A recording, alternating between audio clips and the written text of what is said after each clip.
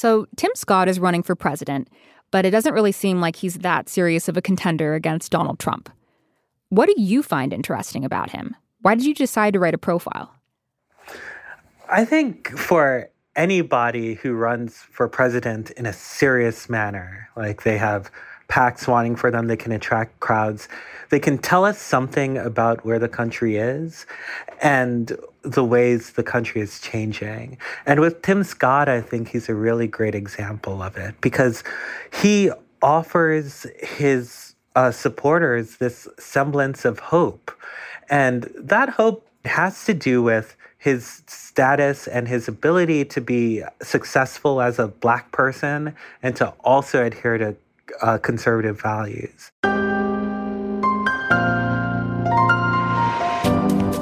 That's my colleague, Robert Samuels.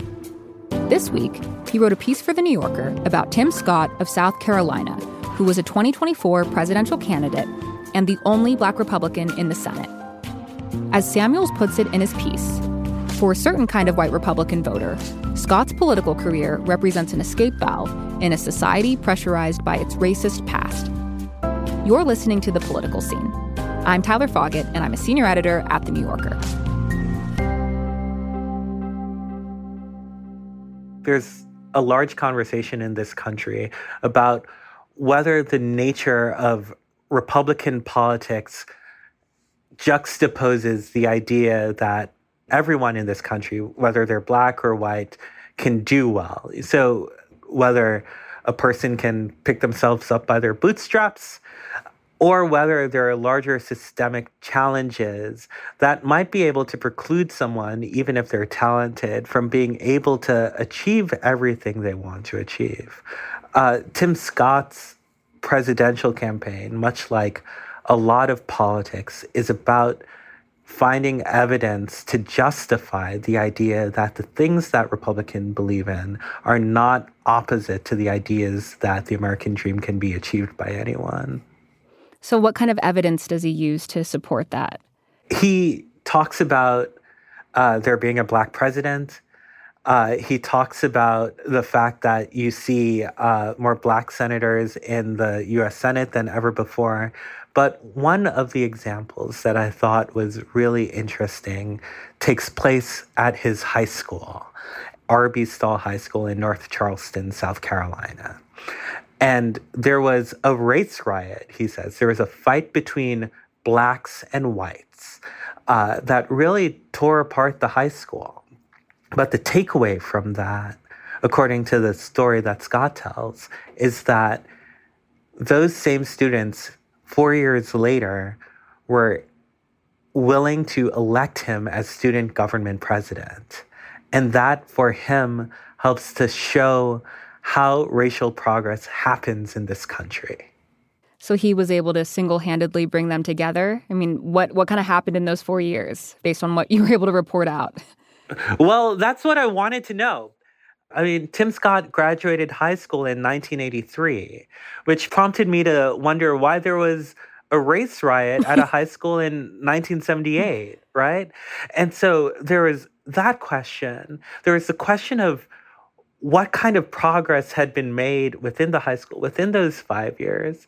And then I had this other lingering question, was that if there's a marker of continual racial progress in this country, and in Scott's depiction of how discrimination has evaporated and how systemic racism has evaporated over time, it would beg one to wonder, what's the school like today? Do Blacks and whites get along? Are they an integrated school still today? And so I had a bunch of questions that I was trying to figure out. So where did your reporting take you next? So R.B. Stahl High School had integrated in 1970. Mm-hmm.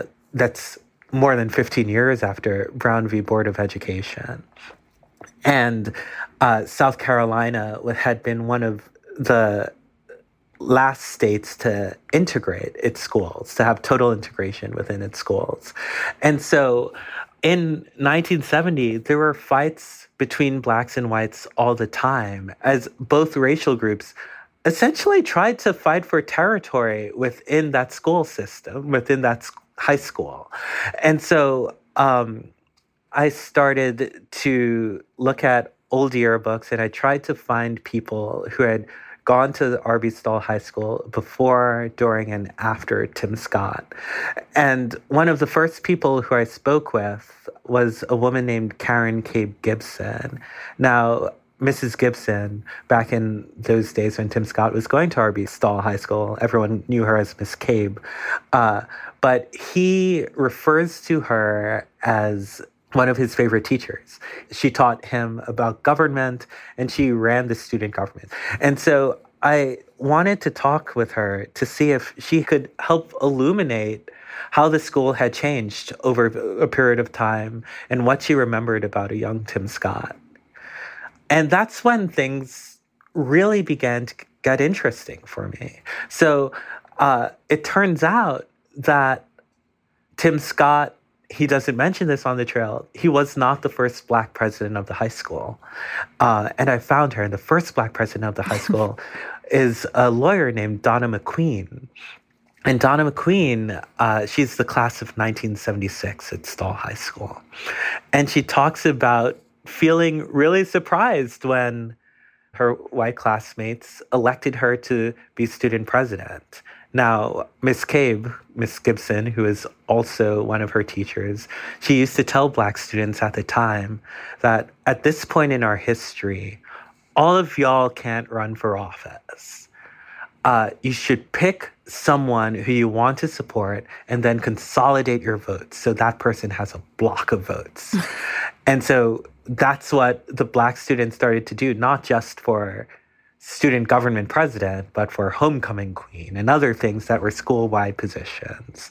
So this strategy becomes a part of being Black at Stall High School. And Donna McQueen becomes their first president. And a short time after she becomes president, there was this cross burning. Wow. And at that time, Donna McQueen was told, maybe you should stay home from school because we had this incident.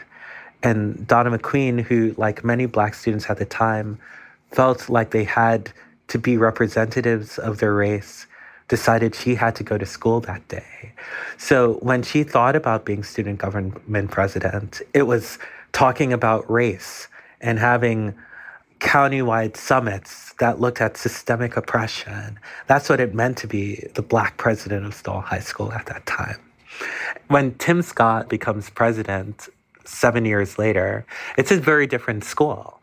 And a part of the reason has to do with white flight patterns. So there are now more Black students than there were when Donna McQueen was there. They're closer to being evenly split, 50-50. But Tim Scott, he's a different kind of guy. According to the students that we spoke to, he does not feel obligation to sit in the Black section of the cafeteria. He does not rely on consolidating votes. He's known as being sort of soft-spoken, well-liked, a fondness for making speeches.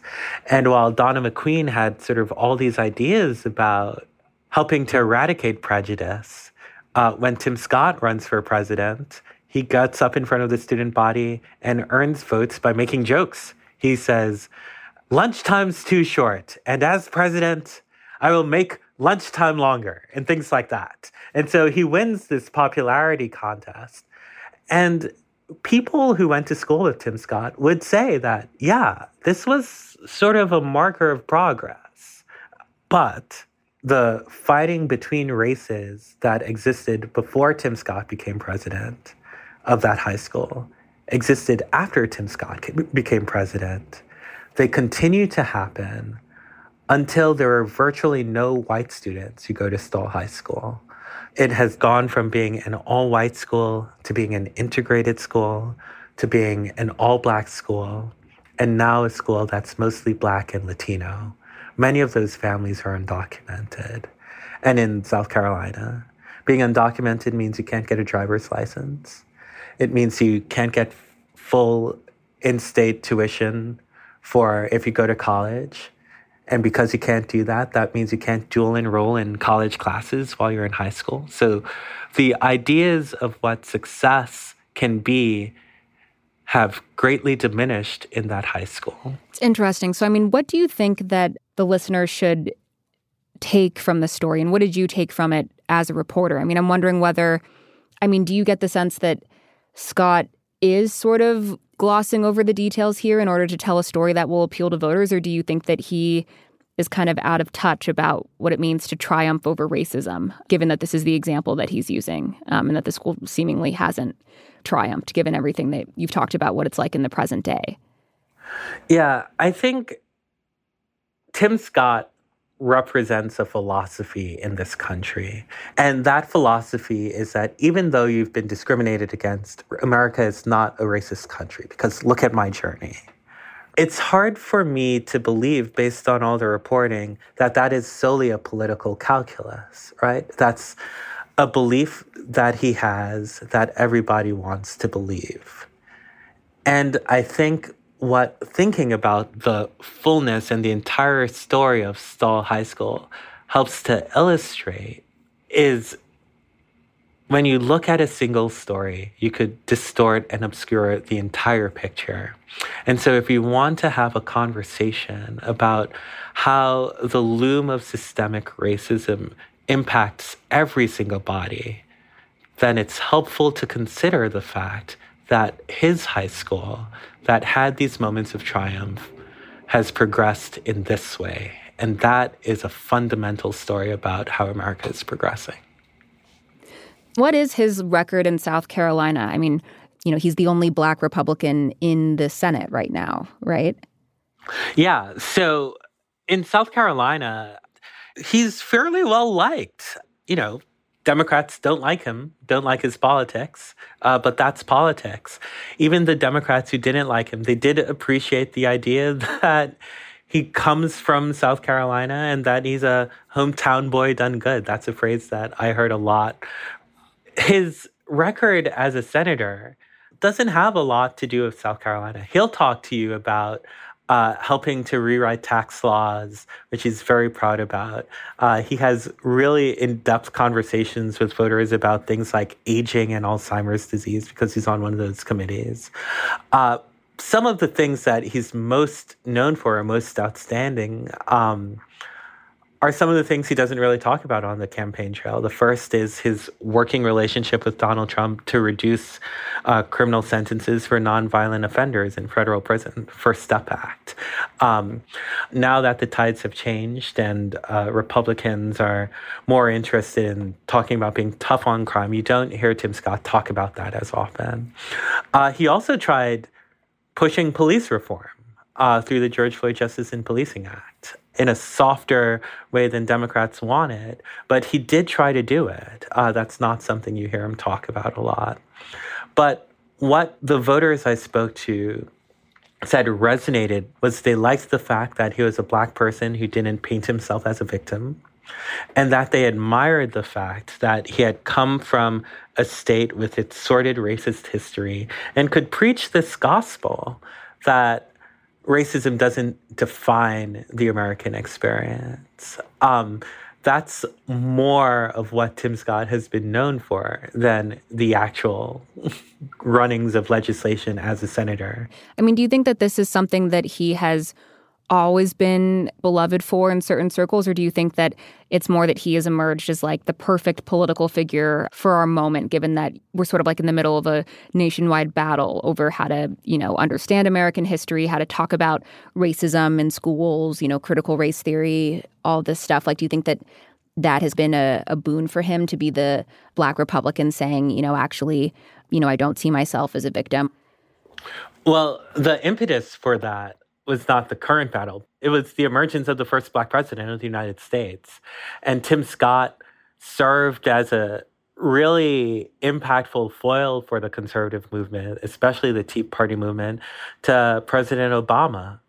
He was willing to talk about President Obama's Medicare program being a socialist program. He was willing to say that Democrats were bankrupting the country and to speak the language of many of the facets of the Tea Party movement. But it's also been there from his very political beginnings in the early 1990s when he decided he wanted to seek local office. The Republican Party at the time was so eager to put Tim Scott on the stage because he helped to show what they believed, which was that they thought they were a party that looked beyond race. So they could have a person like Tim Scott, even when acknowledging that in the past it would have been weird. During his time on the county council, there was a lawsuit from the Department of Justice that said the way you elect county council people is racist because people who win the majority of votes in Black communities often do not get to be seated on the council. In fact, 26 of the last 29 people who had majority votes in Black communities did not win their elections. At that time, the Republican Party says, oh no, there's no racism here because Tim Scott's on the city council and he's Black. It didn't matter that the majority of Tim Scott's voters were white. I mean, how cynical do you think that he is? Or is he completely sincere? Like, I'm just trying to figure out how much, he's playing to what the white conservative base wants to hear versus, he's actually sort of believes everything that he's saying. I mean, he's a lawmaker and he's trying to secure votes from a party that can be very defensive about the ways people think they handle race. And so he speaks to those voters. I also think that in the liberal imagination, it's easy for them to construe Tim Scott's beliefs as just being a Black man who wants the attention or approval of white people. But I don't think that is actually a fair analysis for Tim Scott or of Black America. I think there are lots of Black people who believe that they need to put the idea of systemic racism in a box so they can succeed, that they don't want to think about it so much because it will depress them. And I think a part of that comes from Tim Scott's personal experience as well. He talks a lot about his sordid relationship with his father, Ben Scott Sr. He was angry that he had come home from Vietnam and was still called the N-word, still blocked from going to places and feeling comfortable in South Carolina. And he thinks that bitterness enveloped him, right? So there's a very real part of Tim Scott who lives with the trauma of seeing racial bitterness. And I think that background helps understand why he speaks in such loving tones about his grandfather, Artis Ware, who was a Democrat, but who also would say to Tim Scott, you can be better or you can be bitter, but you can't be both. And I think having that message play in his head actually dictates a lot of politics, right? He said that his ultimate goal was to become vice president so he could tell good messages to people. So I think there is something that is very genuine about his discussions about how he handles race and racism. The larger question is whether he's short-sighted in his thinking. And I think a lot of the reporting, starting based at his high school, shows that, yes, he is. So do you think that Tim Scott talks about race and, his triumph over racism in a way that feels different from the way that other Black Republicans we've seen have talked about it? I've reported on a number of Black Republicans over the years. And a part of the thing that I think he shares with Herman Cain and Ben Carson, a lesser extent with Colin Powell, is that, definitely in the case of comparing him with someone like Dr. Carson, is that both of them grew up poor, both of them believed that their early academic failures were marks of feeling downtrodden and lost, and they believed in the power of themselves, right? And because they had seen themselves succeed, they find it really hard to stomach when other Black people say, man, the system has made it really hard for me to succeed. When I had reported on Dr. Carson and his friendship with Clarence Thomas, a lot of people who are friends with both of them said that when they'd hang out, they'd try to outdo each other about poverty, about, I had it worse off than you did. What's also true is whether or not someone like Senator Scott is eager to have a deep discussion that's not based on his own personal experience to help prove the point. He will say that systemic racism does not exist.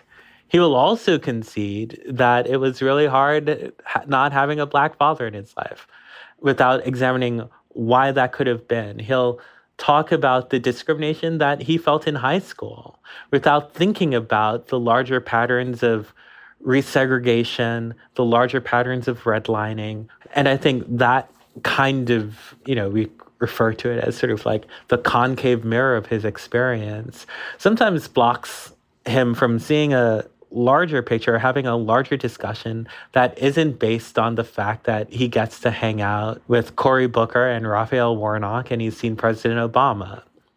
But I think what we can really do is to think about Tim Scott's candidacy and what he believes as an avenue of thinking about, one, how we handle the existence of race and racism, and two, how voters respond to people's messaging about it. It's undoubtedly clear that Republicans love the way Tim Scott talks about race. And a big part of it is that Tim Scott doesn't make them feel guilty. After the break, we're going to discuss how Tim Scott fits into the media narrative surrounding Black voters. You'll hear more from Robert Samuels on the political scene from The New Yorker in just a minute.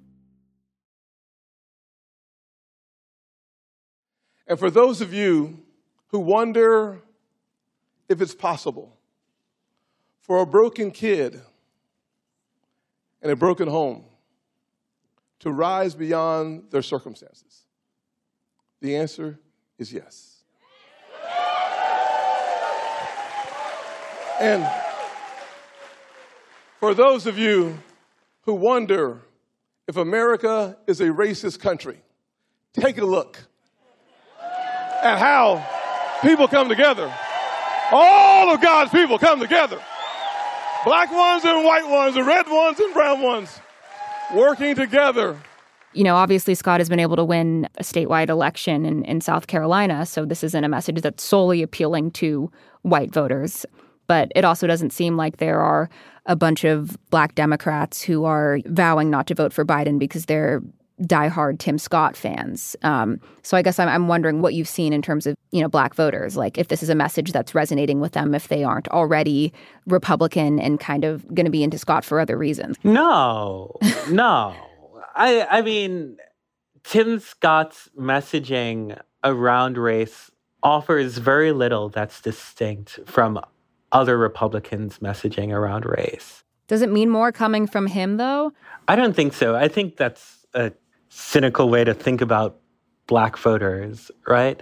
And I think his success does not necessarily speak to the larger issues of unemployment in urban communities. It does not speak to the issues of police violence. And so I don't think that Tim Scott is attracting the eye of many Black Democrats. I'd also like to note that other people have tried this before and it hadn't worked. You had Ben Carson, who was beloved in Black communities. So many people had read his book. He had started reading libraries throughout the country. Black people became neurosurgeons because they saw his movie, right? And even with all that admiration for him as a legendary figure within the Black community. That did not translate to him getting support from Black voters because of his policies and because they felt his stances on racism were out of touch. So if if one of the things that makes him an appealing politician, among Republicans is that he's able to help white Republican voters feel less guilty, why is it that, his presidential campaign just hasn't really taken off at all? I think it would be good if the biggest issue in your life was I feel really guilty, right? But it also goes to the idea that Tim Scott, as a candidate, is not offering much that's distinct from other Republican candidates, aside from the fact that he's a Black person who could take this message, right?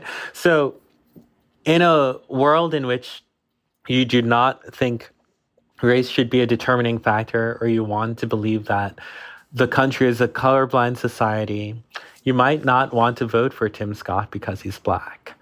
Also true that Donald Trump, who's done very little campaigning, still has a very strong presence within the Republican Party and is still very well liked. It's hard to beat him no matter who you are. But I think one of the more interesting things that I noted was that most people who had gone to Tim Scott town halls, who I had spoken with, did not necessarily want Tim Scott to be president. A lot of them would love if he was vice president because they felt that politically, strategically, he could help dull the argument that Donald Trump, despite all the things that he has said, is a racist. So again, Tim Scott's presence helps to provide a sense of balm for a Republican Party that really wants to move past this issue. You said earlier that Scott himself has said that he would like to be vice president. Do you think that he specifically wants to be Trump's vice president? And have you seen, over the course of his campaign, Scott sort of going out of his way not to define himself in opposition to Trump? Vice presidential politics is strange in any case. Yeah. I think who would want to run with Donald Trump when practically everybody who has been with Donald Trump is running away from Donald Trump? It'll be an interesting question for lots of folks. He has treated Donald Trump very delicately. He's gone out of his way to say that he does not think Donald Trump is racist. In his books, he talks about the conversations that he had with Donald Trump where he felt that he was listened to when he explained his personal story and his interactions with race. Not a lot of people say Donald Trump is great at listening. So that's a little bit distinct. He has been asked very specifically if he'd be Donald Trump's vice president, even before he started seeking the candidacy. And he's never said no. So does that indicate to me that it's in play? He's certainly more amenable to it than Mike Pence or Chris Christie. I want to ask a little bit more about the South Carolina Republican scene, mainly Nikki Haley. What is her dynamic with Scott like? And you mentioned earlier that Scott hasn't really been able to differentiate himself from the other Republican candidates through his policies. And I'm wondering if he's been able to differentiate himself from Haley, because it kind of seems like Haley is, when we talk about people who might be able to sort of break out. Yeah. So I've had the inkling from the beginning that when the dust settles, it will actually be a debate between Donald Trump and Nikki Haley because they're oppositional in a lot of ways. And they can have the larger debate about whether the Republican needs to move towards sort of the kind of Bush-era conservatism as opposed to the MAGA movement. So South Carolina is super interesting. It's super interesting that they've produced two possible candidates for president. Nikki Haley's path feels different because she was the UN ambassador. She has a record to run on. She can talk about business development in South Carolina and the growth of South Carolina, which did happen under her tenure. She strikes more balanced ideas about abortion and is plain spoken in that she doesn't think it's a winning issue for the Republican Party, which none of her male opponents have been willing to say or demonstrate. And I think, the fact that her bedside manner is more pleasant than Donald Trump, I think that's kind of fair to say, that she's able to help to satiate a lot of people's anxiety about, again, having this brash New Yorker who's under 91 indictments and caused so much panic and tumult over his 4 years. For those people who are concerned about that stuff, Nikki Haley seems like a great candidate. Tim Scott has not had the ability to be able to differentiate himself in the way Nikki Haley has, because in terms of policy making, he doesn't have that much to offer. He does not have a record of executive leadership aside from his insurance business in South Carolina. And Nikki Haley also has something to hold over Tim Scott, right? She did appoint him to be the senator from South Carolina and replace Jim DeMint, which he did, which was really the beginning of his star turn. And so interpersonally, from the reporting that I found, the two get along. In 2016, they campaigned together to help support Marco Rubio. That didn't work out, but they sort of pitched themselves as the united colors of Benetton of the Republican Party. And so they do get along. You saw in the last debate, Tim Scott tried to take some shots at Nikki Haley, which didn't really land, about gas tax policy and curtains that were put in her office as UN ambassador. The election's not really going to hinge on gas tax policy and curtains. So it's been hard for him to land a punch with any other candidate, but it's really hard for him to land a punch on Nikki Haley. I'm curious about whether, if part of Scott's appeal is that he's able to make white voters feel less guilty, and he has this sort of story of triumph over racism, that whether Haley is also able to do something similar, given that she's, the daughter of Punjabi Sikh immigrants. I was reading about how her dad, he's a biology professor, and he was having trouble getting a job at a college because of his ethnicity, and so he ended up being hired at an HBCU. And so I'm wondering if you have thoughts about how Haley has talked about race on the campaign trail, and whether that's sort of another thing that she has over Scott. Nikki Haley's super interesting when you trace her political career because of her background. When she started in South Carolina politics, she had to justify herself a lot. She had to talk about being a Christian a lot. On the trail, though, the distinction between Tim Scott and Nikki Haley, even though they're both people of color, is that Tim Scott sort of leans into his personal story as a way of proving the goodness of America, right? America can do for anyone what she has done for me is one of his favorite phrases, right? It's about his overcoming. And even if he does not mention his race explicitly, it's implicit in the message. Mm-hmm. Nikki Haley's campaign is very different. It talks a lot about her experience in South Carolina, her wanting to play hardball with the Chinese based on her experience as the UN ambassador. And she does some of the America rah-rah stuff, which every lawmaker does. But it's not central to understanding her politics. Nikki Haley feels a lot more comfortable talking about policy matters than Tim Scott. It's often when a person asks a question about her heritage or her experience that she'll bring up, the fact that she had grown up Sikh and how difficult it could be in South Carolina.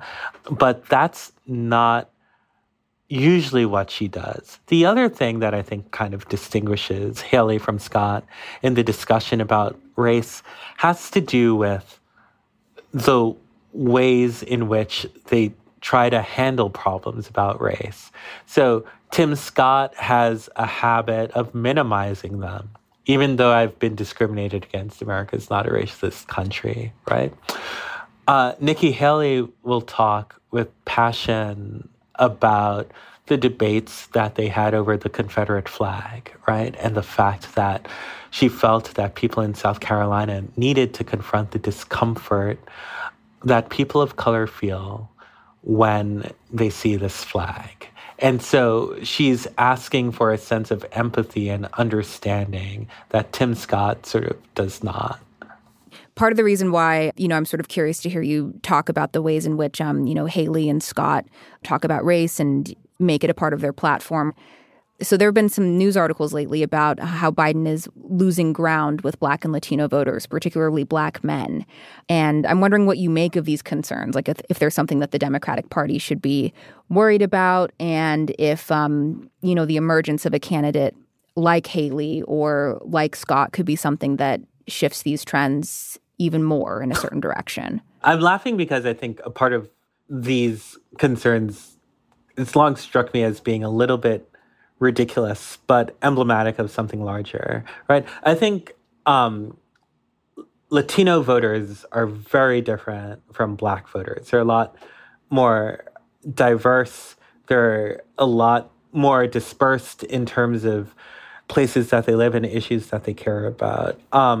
The discussion about Latino voters, I think, has some merit, a lot of merit.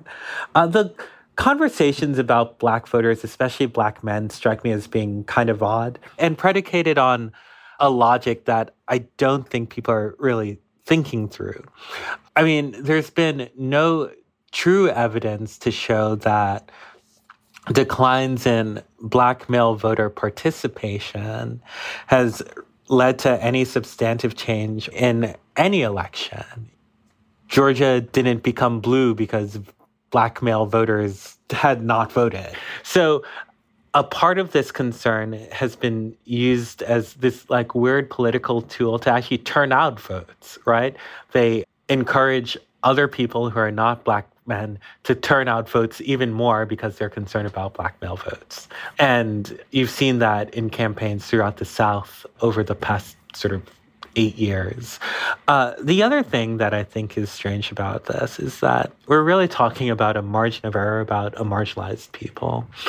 And so it's easy to sort of pronounce the panic for a very jittery party like the Democratic Party, who really wants to believe the sky is falling. And so every time they see a Black conservative on TV, they say, oh, this is the moment that we've all been waiting for. All of a sudden, Black people are going to be Republicans, right?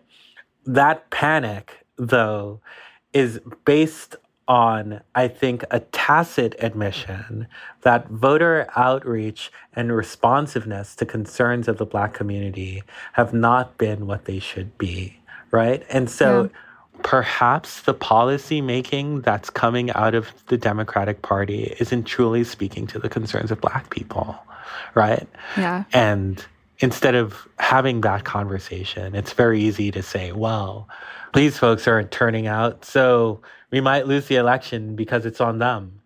We're all old enough to remember when suddenly people thought because Kanye West was running for president, Black men voters would not vote for Joe Biden. Again, that sort of defies the logic of any voter, and I think it begs the question why people think so lowly of Black men who can vote, having the ability to think about issues and policies and ultimately decide what candidate is best for them. Well, thank you so much.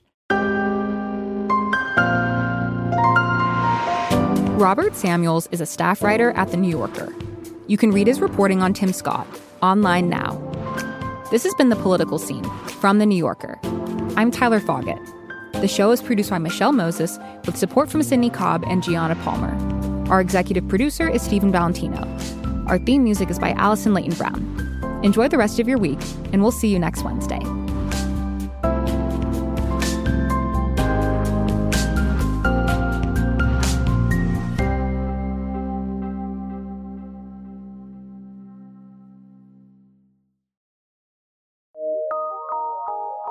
From PRX.